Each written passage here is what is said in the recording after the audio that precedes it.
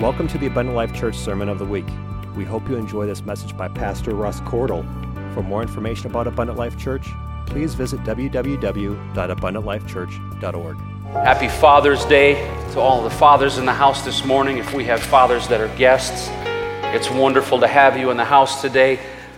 I'm going to teach today, if that's okay. Can I teach this morning? We're so thankful to have apostolic Christian fathers in the house. Wonderful, wonderful men who've taken the Word of God into their hearts and have lived it and breathed it and taught it. And I have a message from the Lord this morning, and I want to share with you today in teaching. If you can go with me to Deuteronomy chapter 6, starting at verse 6. And then after that, we'll go to Genesis chapter 6 and verse 5. So Deuteronomy chapter 6,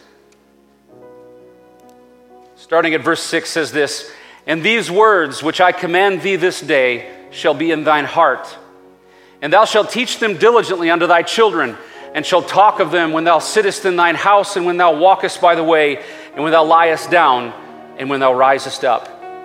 Sounds like pretty much all the time we should be talking about the things of God and the words of God and the principles of God.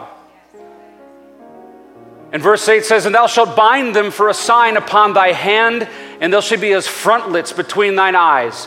In other words, you shouldn't see anything else of the world first before you see the Word of God and the principles of God and the creation of God before your eyes.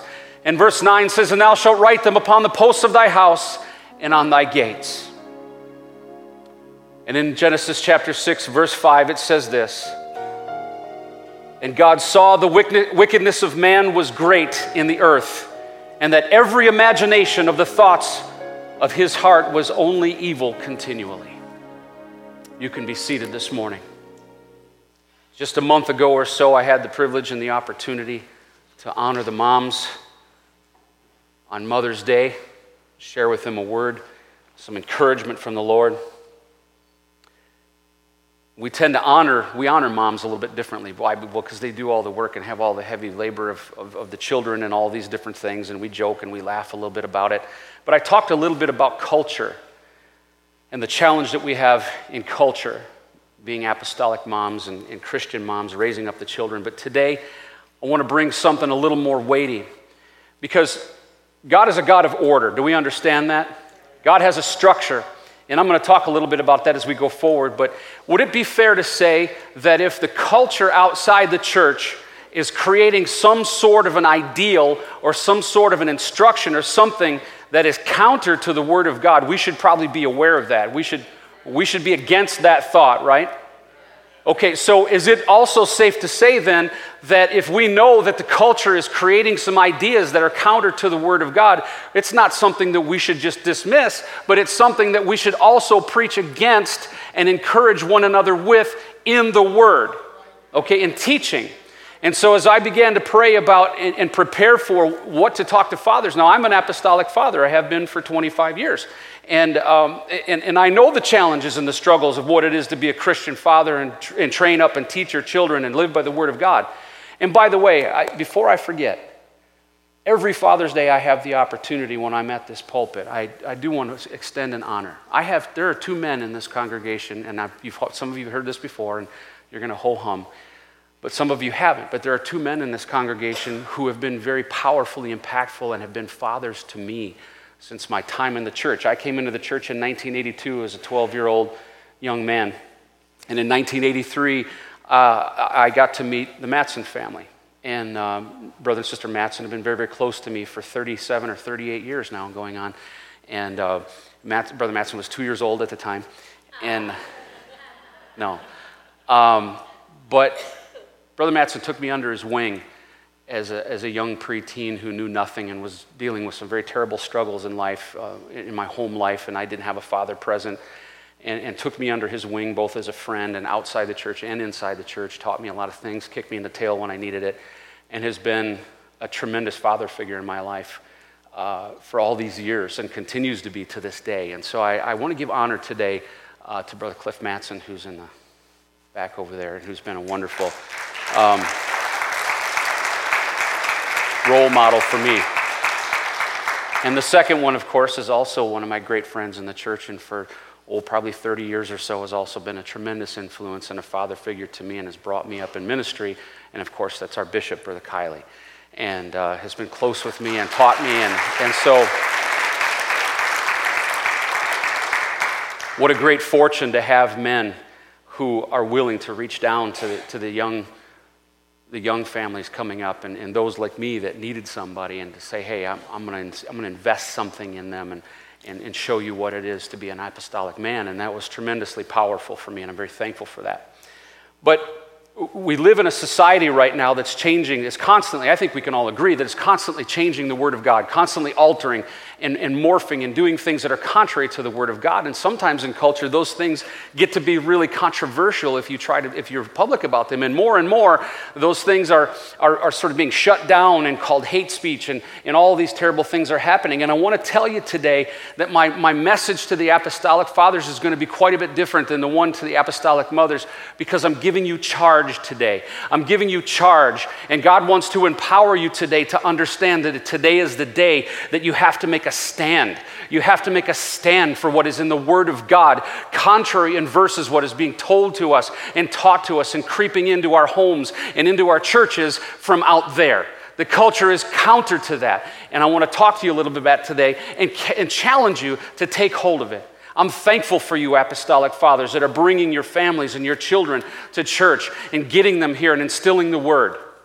But today I want to talk to you about, and I mentioned that scripture in chapter 6, and in Genesis chapter 6, and that leads into the time when God is just completely distraught over what has happened in creation, and he finds that one righteous man. He finds Noah, and he begins to move upon him to build an ark.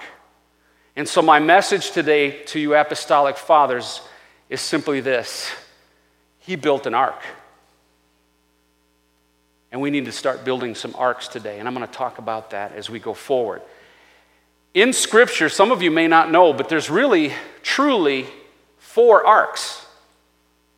Everybody thinks of Noah's ark as just the one ark. You know, God talked to Noah and said, I'm going to destroy the world with flood, so get all the animals together. Did you ever notice that how in culture, when we're talking about Noah's ark and the things about Noah's ark, they really make it about the animals? Do you know how insignificant the animal part of the ark is? I'm drop dead serious. It's completely insignificant. You understand that God could have destroyed the world, wiped out all the wicked people, and planted all of those animals right back on planet Earth. It's an extremely insignificant part of that story. And you're going to see why here in just a moment. And so we think about all that stuff, but see, the world loves animals. It's all about the animals right now, right? If anybody knows who Candace Owens is, she just posted on Twitter the other day. She said, boy, shame on me, but I'm just a little bit more concerned about a baby in the womb than a choking turtle.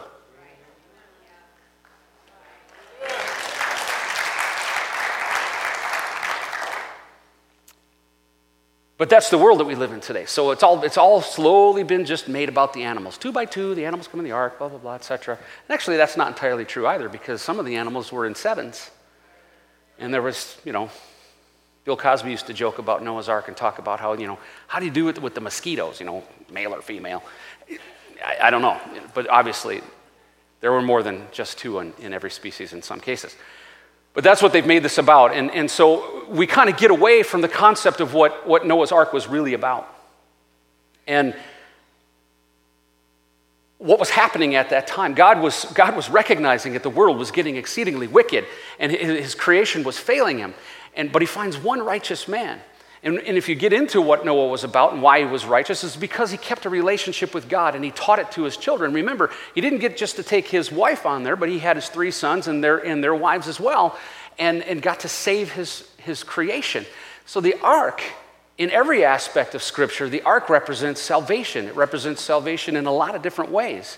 Not about whether we saved animals and God was really lovely with animals, or Noah was a PETA member or whatever, but it was about saving his creation. Now, the second ark that you're probably not aware of, or maybe you don't call it an ark, but it's referenced that way, and that is when Jochebed had to save Moses. It says that she created an ark out of the bulrushes, And you know what she did? She pitched it and sealed it up just like they did with the ark of Noah's ark. They pitched it up and sealed it all up so it wouldn't leak and everything, and she sent Moses on his way. And that was a form of salvation. Egypt had determined that all the male children under 2 years old had to be drowned. And so an ark saved Moses, who would be the leader of all of Israel and would take them out of Egypt. Okay, and there's so much you can preach about that. But the third ark was also created through Moses. And of course, we know that ark is the Ark of the Covenant, the one Indiana Jones found. And then subsequently lost again, so now we can't, do the sacrifice and all that. It's in a warehouse in Washington, D.C. But once again, that ark, it represented salvation. It represented the presence of God. It represented redemption. It was our model for how blood redeems sin and so on and so on. Okay, so now I'm skipping through some of that because that's not my message today.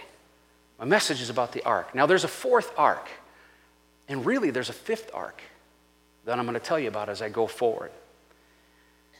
So in the world today, dads, Christian fathers, look what you're dealing with.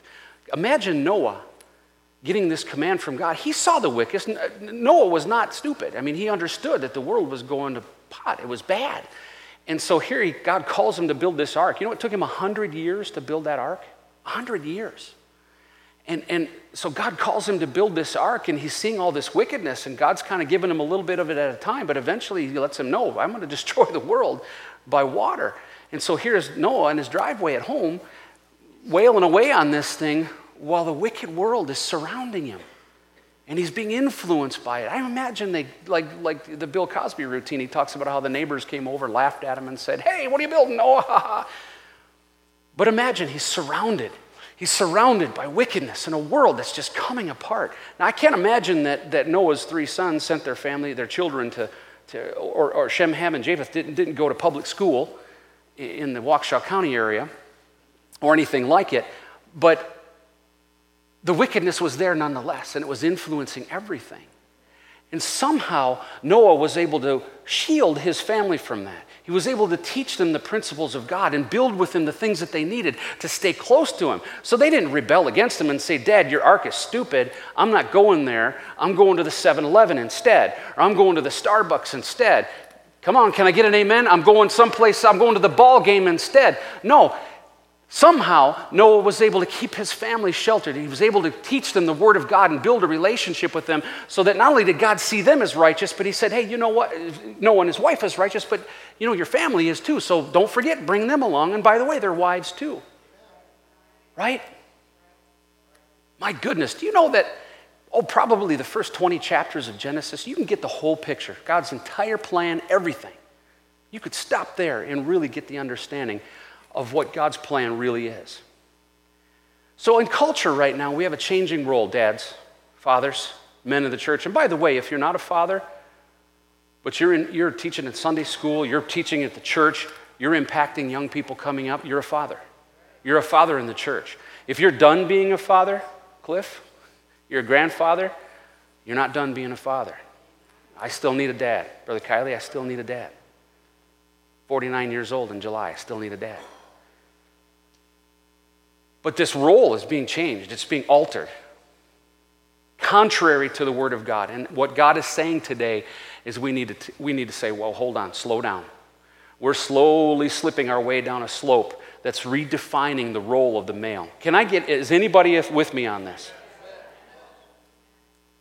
So men are being feminized. Oh my goodness. I don't even want to start that role. I won't stop. The role in the home is changing. Levels of authority are changing. And I'm going to read something to you here today because I know it gets a little controversial. There'll be people that get prickly right here in this room. We say, oh boy, there he goes with that submission stuff again. But I'm telling you today, it's all tied in. It's extremely important. It's critical that we understand that the order that God created, the authority structure that God created, the counter to what culture is saying that God created is extremely critical that we continue to hang on to it. Now, we can malign it, we can misunderstand it, and you can take a bold stand and say, I'm not listening to that stuff. Culture's changed, Brother Cordle. It's changed. God's changed a little bit. No, he has not.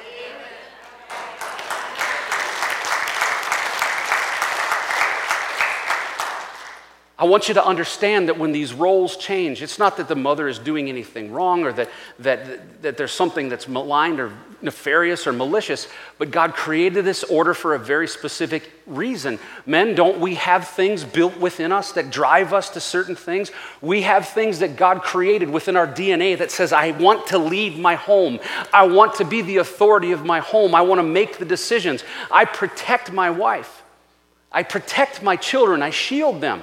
It's a standard known deal in my household. When things go bad, when life situations happen and we get into some conflict of some kind, the insurance company's messed up our whole deal, or we have to go in to have some conflict with some issue that comes up, I do not thrust my wife forward and say, honey, go take care of this for me. Absolutely not. Now, this is my household, but I protect her. I shield her. I'll say, hun, stay home. I'll go take care of this. I don't want you in the middle of that. I don't want you to have to take the brutality of what's out there. That's what God designed us to do. Amen. It's a subtle clapping, but some people are okay with it. You understand? And if she wanted to, now if she said, no, hon, I want to be there with you. I want to fight too. Okay, well then jump right on side with me. But the point is my instinct, what God has built within me is to say, I don't want the brutality of this world and the cruelness of this world to be beating up on my wife. She's precious to me. She brings me security and safety and peace in my home, and she's taking care of the kids, and she's got her own job that she's doing, and it's just, that's so critically important to me. And you know what? So in converse, as an apostolic father and a husband, I embrace the things that she desperately needs. She wants peace. She wants security. She wants to know that we're going to be okay. She wants to know that things are taken care of, that the money's all right and the bills are okay and we can buy groceries next week, and that I'm out there fighting a fight and taking care of things. And I know that makes her feel good. So we have that understanding and we have harmony in our home. But see, the world wants to flip that around, guys. They want to neuter you, if I can be so graphic. Sit down. It's the women's movement. It's been going on since the 60s. They changed the roles. There's this lie that's been put out there that it's created inequality. Well, I will tell you this. My wife, and I know Sister Kylie, and I've grown up with her, and she's been a mom to me, and several other of the ladies in this church, Sister Matson, etc., are as equally powerful and authoritative in their role than as I am in mine. You see? It's not here and here. God's given them power, and power with angels and authority in their own way. There's things that they can do, that she can do, that I would never be able to do or want to do, because instinct is built into them. God designed and created them and is also driving them to a certain way that they want to be. But the world's saying, shame on you, ladies. Shame on you, men. You should want to do the thing in the reverse. Shame on you. You've beat down the women, and you've sequestered them, you've held them back, and all this stuff. And all these ladies are going, wait a minute, I was oppressed? Oh, okay, all right. Yes, I was oppressed. Okay. If you say so, I'm oppressed.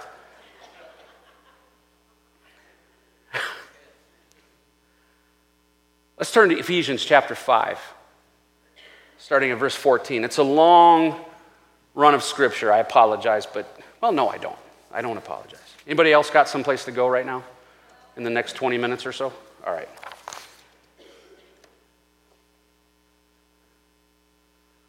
Okay, here's where it's going to get prickly for a couple folks. Ushers, you guard those doors. Don't let them out. Ephesians chapter 5, starting at verse 14, says this, wherefore he saith, awake thou that sleepest. My goodness, what a way to start this passage out. And arise from the dead, and Christ shall give thee light. See then that you walk circumspectly, not as fools, but as wise, redeeming the time, because the days are evil. Can I get an amen? Wherefore, be ye not unwise, but understanding what the will of the Lord is. Okay? Hang in with me now. This is the will of the Lord we're talking about now. Be not drunk with wine, wherein is excess, dads, but be filled with the Spirit, speaking to yourselves in psalms and hymns and spiritual songs, singing and making melody in your heart to the Lord, giving thanks always for all things unto God and the Father in the name of our Lord Jesus Christ. That all sounds pretty good. Submitting yourselves now one to another in the fear of God. All right, here we go. Prickly time. Verse 22. Wives, submit yourselves unto your own husbands as unto the Lord. For the husband is the head of the wife, even as Christ is the head of the church, and he is the Savior of the body. Let's stop there. Is there any controversy? Am I misinterpreting anything that's written down in the black and white there? Does that match the culture that's happening out in society right now? All right, that was our test, right? What's going on out there? It's in the Word of God. Okay, now, you've heard this before, and we know that some people prickle at this. We know some people, guys, I'm talking to the men now. This scripture I'm laying out to the guys. It's speaking to the wives. Submit to yourselves one to another. Okay, so he starts out by saying there's an exchange. What did I just talk about just a moment ago? Our roles that we support, right? But it says submit, the wives, submit yourself unto the husband, and as unto the Lord, for the husband is the head of the wife, even as Christ is the head of the church, and he's the Savior of their body. Therefore, as the church is subject unto Christ, so let the wives be to their own husbands in everything.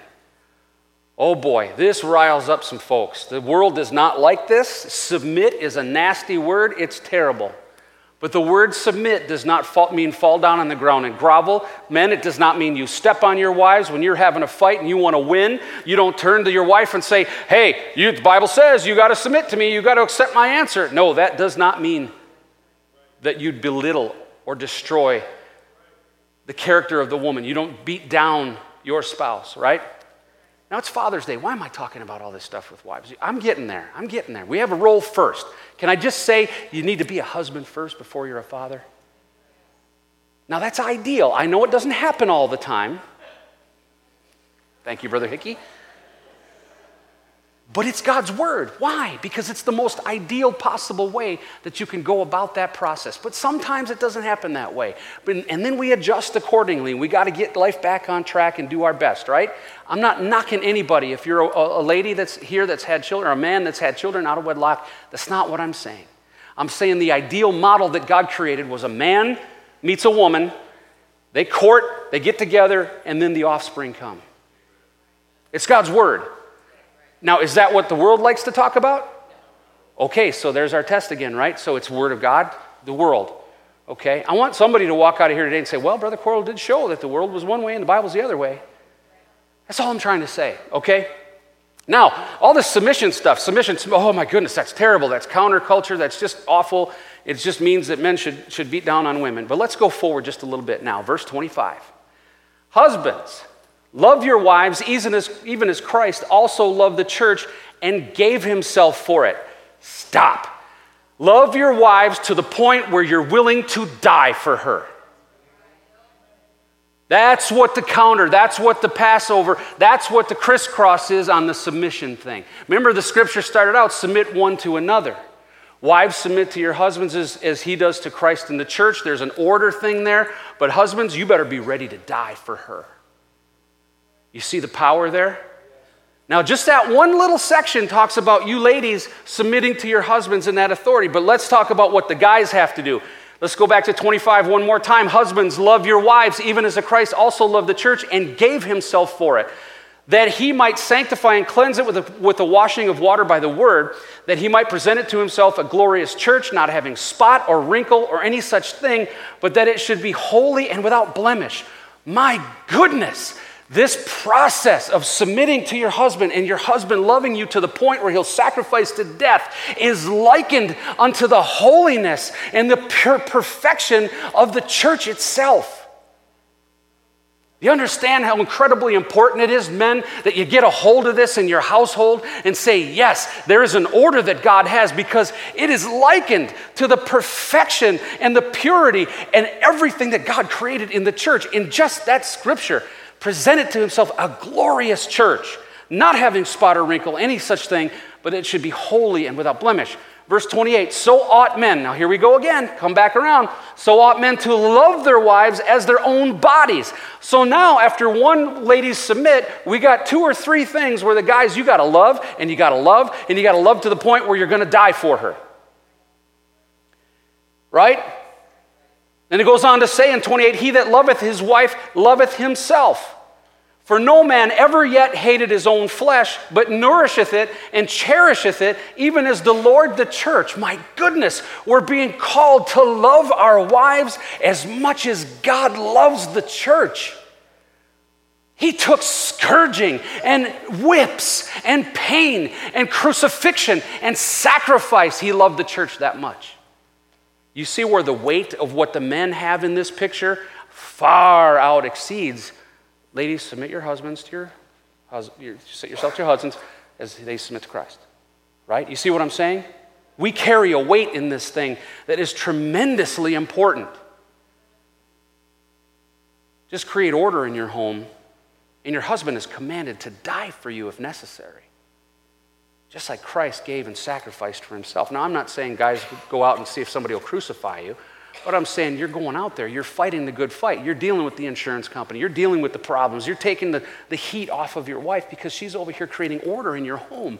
And you come home and it's peaceful and it's nice and you guys have a good conversation because she feels good and she didn't have to go out there and fight all these wars and battles and all this terrible stuff that we do. Why? Because we're supposed to be able to be willing to take the scourging and the whips. I'll tell you what, I've had some situations out there where it felt like a crucifixion sometimes.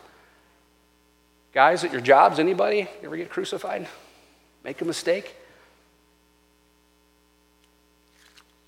Verse 30 says, for we are members of his body and his flesh and of his bones. For this cause shall a man leave his father and mother and shall be joined unto his wife. Okay, there's another one for the guys. You're turning away from mom and dad and you're joining with her. You see, that's a sacrifice, that's a devotion that's made to the wife. And the two shall be one flesh. That's not one beat down here and the other one be up. It's one flesh, one. 32 says, this is a great mystery, but I speak concerning Christ and the church. Nevertheless, let every one of you in particular so love his wife, even as himself. And again, there we go again. Another part of that verse, let every one of you so love his wife even as himself. And the wife see that she reverence her husband. So we have that one verse portion that said, ladies, you got to submit yourselves to your husband because that's how the order is, that he submits to Christ and so on. And then you have again and again and again and again throughout that scripture. I think I counted 5, 6, 7 times where we're giving a specific direction and a command to love like to the endless level of our wives. I charge you today. Was I perfect at this always? I'm not perfect at it now. But I've worked really, really hard at it, and I think my wife would testify to that. She's not in here, so I can say that. Really. But we've got to be consciously aware of this stuff. We've got to switch it on. Can we live with intent and with excellence and decide in our hearts and our minds, you know what? I've got to be passionate about this. I have to be passionate because this is the structure of the home. This is a reflection of the church. We're not going to affect this world. We're not going to see our children saved unless we bring this order and this level of passion and devotion to our own wives. See, it's a reflection of how we love Christ, the way that we love our wives. Do you understand that? And if we don't love her with everything we possibly have, willing to sacrifice, be the shield for her, be perfect for her, then we're saying to God the same thing about him and his church. Boy, it's quiet in here. Better turn this up a little bit. It's our job. When we have children, we're operating, we're protecting the home, we're doing those things to keep them safe. And you've heard many of the scriptures, how we're supposed to raise up children. We're promised. If we raise them up in the way that they should go when they're old, they'll not depart from it, right? In the book of Proverbs. We're told many times in Scripture, by the way, I was going to write a few of them down. I might have one in here yet, but many times in Scripture, we're admonished about disciplining our children. You know that there's one Scripture in the book of Proverbs that says, beat your child, they'll not die. Now, hold on. Does that match what the world says? No. Oh, my goodness. When I was growing up, if you said a curse word, whack! You know what happens when a kid says a curse word out there now? Now, Billy, is that the appropriate term to use?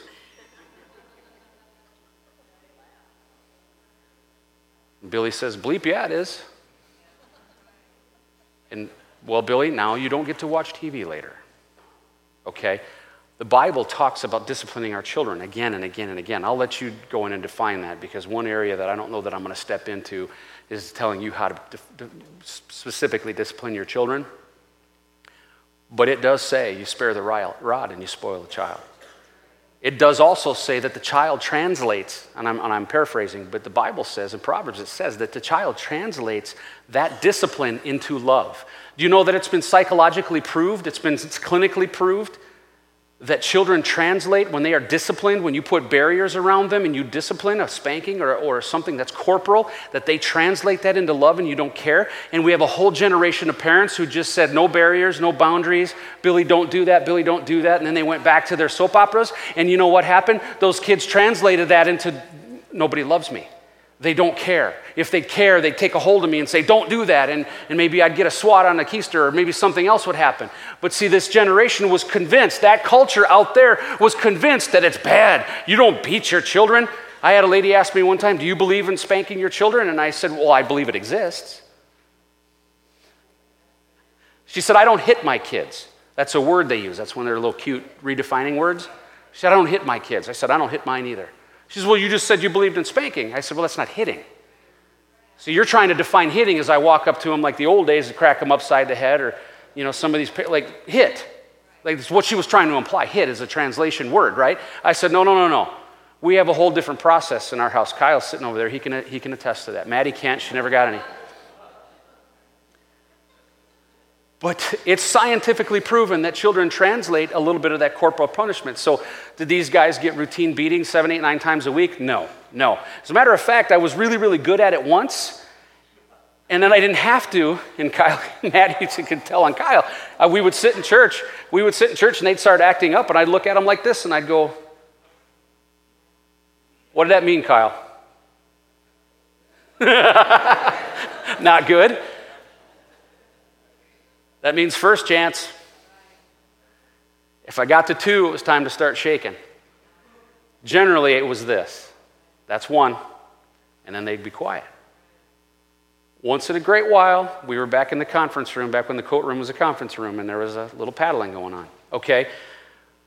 But my point to all that is the culture is trying to redefine what God has given us to do. You can say that, oh, well, nowadays kids are so much this and so much that, and if we spank them, we do some things, corporal punishment, whatever. And again, I'm not telling you what to do in that area. I'm just telling you what the Word of God says.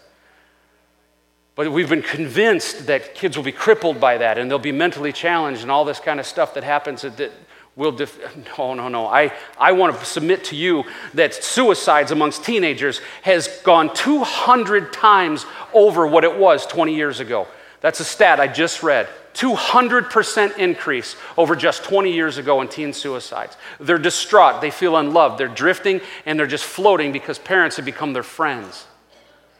Apostolic dad, I'm just here to tell you, get into the Word of God on this matter, especially those that are coming up. Now, I know there's dads in this room that do a pretty good job at this and are watching over their kids. And by the way, I think we have really phenomenally well-behaved young people in our church. And I think you've done a fantastic job. Let's turn to 1 Timothy chapter 4. I'm off that topic. I just wanted to get a couple of these cultural issues that are sneaking into the church. Any of you are welcome to come and talk to me about this if you want. If you disagree with me and want to fight a little bit, that's okay. 1 Timothy chapter 4, starting at verse 1, says this, Now the Spirit speaketh expressly that in the latter times some shall depart from the faith, giving heed to seducing spirits and doctrines of devils. Now, I want to point out that it says, shall depart from the faith. Okay, so what that means is, this is just average Joe Schmo floating around outside and then he got evil. It says, in the latter times, some shall depart from the faith. That means people that knew God and knew His Word and were in an environment just like this, made a decision to give heed to seducing spirits and doctrines of devils. I want to tell you that the world out there that's telling you to turn your house upside down and the woman should run everything and men are stupid. You ever watch a television show these days with a dad in it? They're all dolts. They're all dummies. Dad's a joke. That good, honest Ward Cleaver type father image is gone. It's made mockery of. Okay, that's a doctrine of devils. A doctrine that's counter to what the Word of God says is a doctrine of devils. There aren't other types of doctrines out there. It's either good or it's bad in this arena. I'm saying when it counters the Word of God, it's not neutral. You understand? It's not like, well, we could give or take that a little bit. I'm telling you, if it's counter to the Word of God, it's a doctrine of the devil. Okay? Verse 2 says, speaking lies and hypocrisy, having their conscience seared with a hot iron, forbidding to marry and commanding to abstain from meats which God hath created to be received with thanksgiving of them which believe and know the truth. Okay, so this is a snapshot of a time that's coming when Paul wrote this to Timothy, saying some people are going to leave the church. They're going to get seduced away.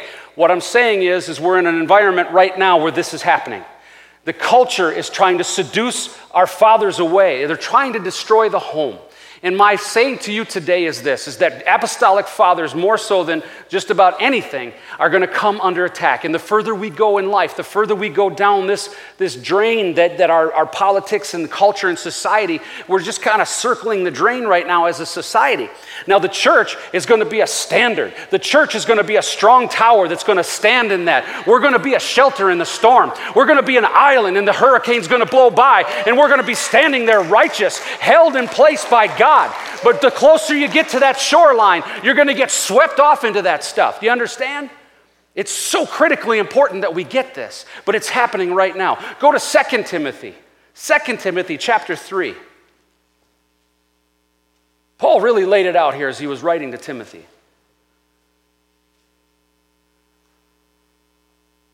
2 Timothy chapter 3, starting right at verse 1, says, "This know also, that in the last days perilous times shall come, for men shall be lovers of their own selves." What does that mean? Selfish, doing everything for them. They don't care about anything else, just me. Covetous, boasters, proud, blasphemers, disobedient to parents, unthankful, unholy, without natural affection, truce breakers, false accusers, incontinent, fierce, despisers of those that are good, traitors, heady, high-minded, lovers of pleasures more than lovers of God, having a form of godliness but denying the power thereof. From such turn away. What is this describing? It's describing, apostolic father, the world that are living in now and are going to be living in as you go forward. When you go off to your job, these types of people are going to be surrounding you. They're going to live in your neighborhood. They're going to be teaching your children at school. Is the light coming on? Are you getting it? Are you understanding? Holy mackerel, I better be at attention here. That's what I'm saying today. It's time to turn the switch on. It's time to put into your heart and say to yourself, holy cow, I got to be on guard 100% of the time. I got to become a soldier. I've got to put the armor on. I've got to be prepared, because this again says having a form of godliness but denying the power thereof. That's telling me that it's also people that have some element of godliness to it. You know what one of the biggest, most dangerous cultural attacks on the truth in the church is today? It's other churches who've taken the culture, who've taken the doctrine and thrown things out and morphed it. Remember that message I taught not too long ago about putting a cart under the Ark of the Covenant? That's what I'm talking about. They're making it easy. That's the bigger influence than anything. You don't see Washington, D.C. in these doors just yet. It's coming. It's coming. It's hitting some people already. You don't be a baker or a printer or anything like that out on the West Coast, you're in trouble. I'm talking about other churches surrounding us in this community who are saying, oh, those Pentecostals, you stay away from them. Oh, they're bad people. They teach heresy and all this kind of stuff that's going on. Anybody in here hear of the Apostolic Reformation movement? Look it up. Apostolics in a Reformation movement. Look up the third wave. Yeah, these aren't words you've heard before. Look up the dominion theology that's out there right now. Dominion theology. The third wave movement. The new Apostolic Reformation. Apostolic Reformation, get that. They're reforming the true church. This isn't coming from Buddha or any of these other crazy religions or anything like that. It's coming from within original apostolic movements. Started with the Charismatics, which came after the first movement when Azusa Street happened in 1906. Look it up sometime and see what's happening. The culture has reached people within the church, and now they're reforming. this. And they're teaching new doctrines. Men, do you see why you need to be aware? You see why Brother Cordle's so fired up about this? We got to be alert. We got to become an army, ready to protect our families. Take this home. And I'll get to the point of the ark here in just a moment. I'm wrapping up here in just a little bit. Is everybody okay? All right. Let's turn to Psalm chapter 78.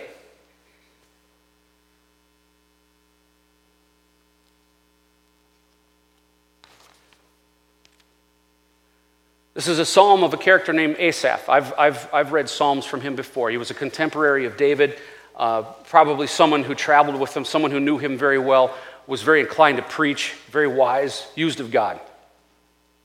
Psalm 78, starting at verse 1, says this: "Give ear, O my people, to my law. Incline your ears to the words of my mouth. I will open my mouth in a parable.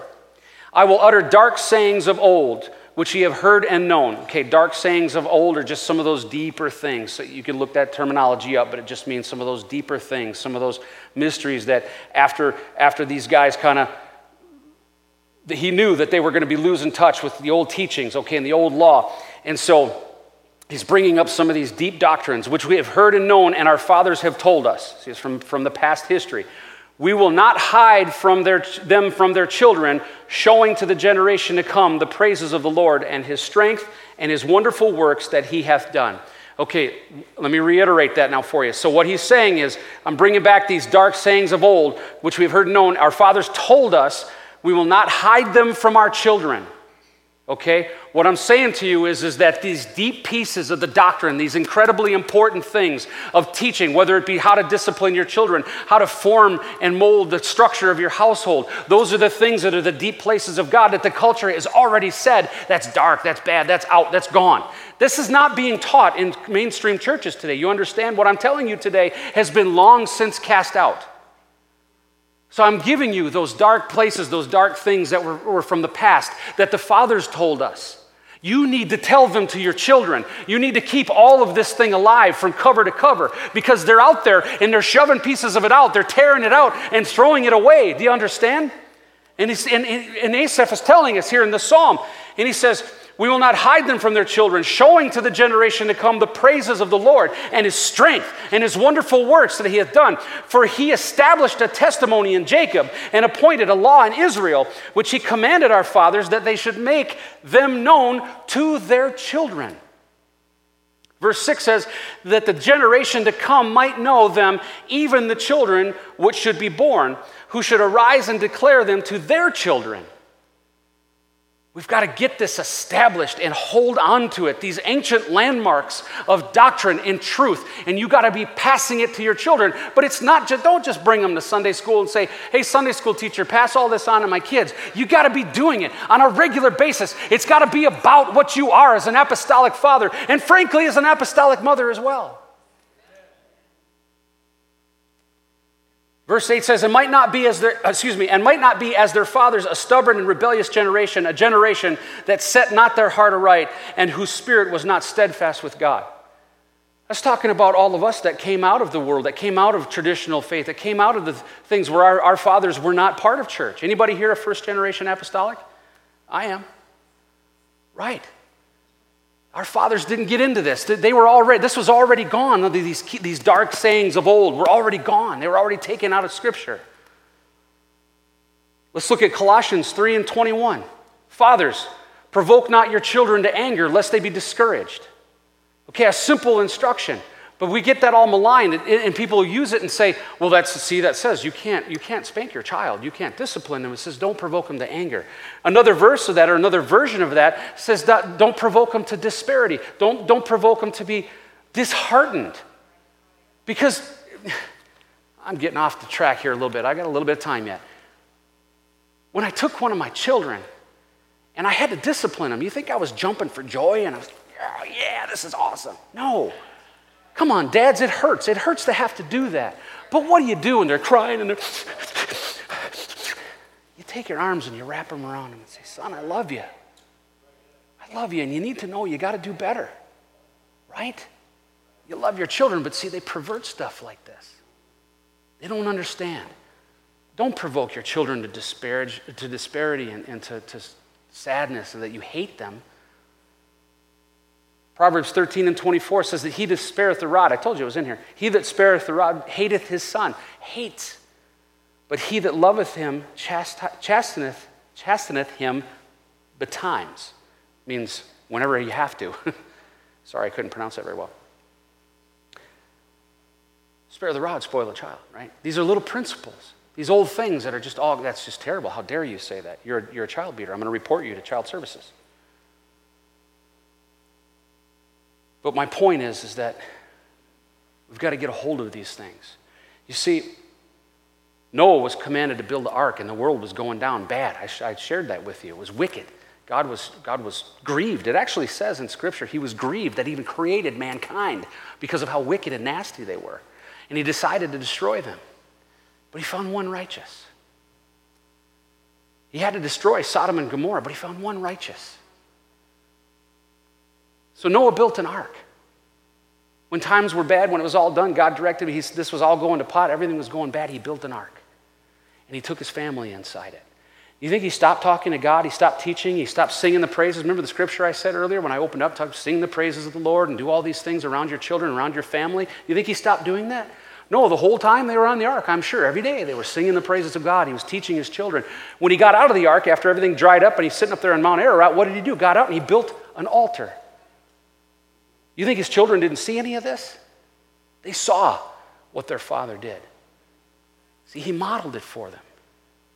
Jochebed built an ark, saved the father of the Israel nation. Moses came down and built an ark when he knew that the people of Israel needed a Savior. They needed salvation. They needed a commune with God. They needed a place where the presence of God was going to be. He built an ark. And that was their home. They camped around where the ark was. You know that, right? All the tents were facing towards the tabernacle tent. When Jesus came and he saw the world was going right back down the same way again, he came to be a Savior for us. I want to tell you today that he built an ark. You're sitting in it. The place where the Spirit of God dwells, where the Word is taught, where he wants to commune with us. He built an ark. And we need to be here. We need to be coming to the ark because one day those doors are going to close up for good. Do you want your children to be here? Do you want them to be in the ark? I told you earlier there's actually a fifth ark.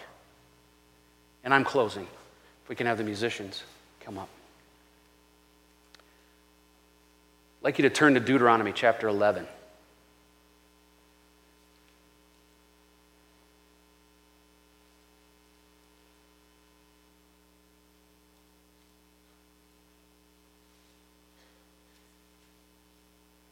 Deuteronomy chapter 11, starting at verse 18.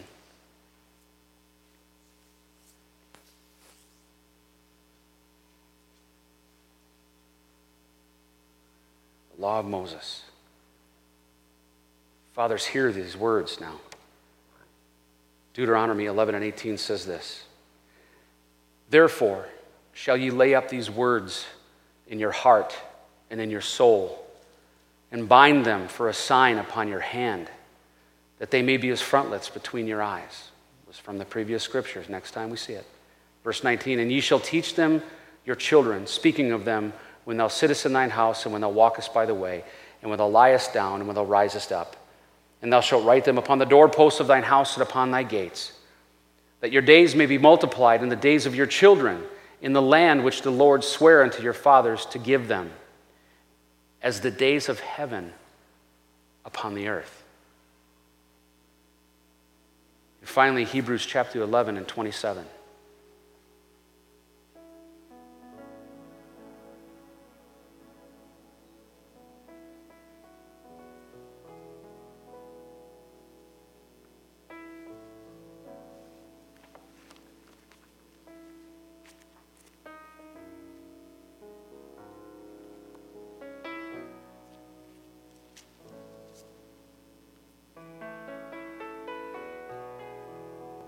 I'm sorry, I misquoted that.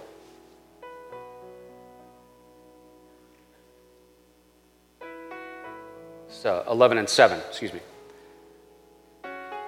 Hebrews 11 and 7 says this, by faith Noah, being warned of God of things not seen as yet, moved with fear, prepared an ark to the saving of his house, by the which he condemned the world and became heir of the righteousness which is by faith.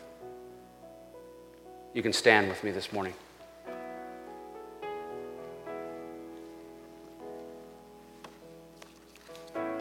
I read that scripture. God led me to that scripture as I prepared this. And if there's any one that you got out of this entire message, that's the one I want you to take home with you. By faith, Noah, being warned of God, of the things not seen. When you go home after your day of work, you might turn on the news and see some of the nasty stuff, but that's somewhere else. That's in New York, or that's in the West Coast, or that's in Europe somewhere. You hear about it, there's little whispers going on, but you're not seeing it yet. It's not in my life. It's not here in Oconomowoc, Wisconsin. It's not in Mugwanago or Waukesha. We're not seeing it. But God is warning us. And I'm telling you, He's impressed this upon me. He's warning us. We're not seeing it, but it's coming. Apostolic fathers, you need to be stronger than you've ever been before. Noah was moved with fear, and he prepared an ark to the saving of his house, by the which he condemned the world, but also by the which he became an heir of the righteousness. I'm imploring the apostolic fathers of this church, you got to go home and you've got to create the fifth ark. Your home is the fifth ark. And you've got to take into it the righteousness of God. You can't just have it here in this ark. You can't just rely on what happens for the 45 or 50 minutes that you experience here on a Sunday or a few minutes on Wednesday night. I'm telling you, God is saying, you got to go home and you got to build an ark, because the waters are coming. The floods are coming. The things that he said in 1 and 2 Timothy are coming. And if you're not prepared, brothers and sisters, if you're not ready, you're not going to save your families, and you probably won't save yourselves. Fathers, I'm telling you today, it's on you. It's on you to go home and build an ark. Because when God did it to Noah, and he showed him, he went home and he built an ark. And when he showed it to Moses, he came down from the mountain and he built an ark. And when Jesus came and he gave his life for us, and he inspired and he instilled the Holy Ghost, and he inspired Peter, he built an ark. And now it's on us.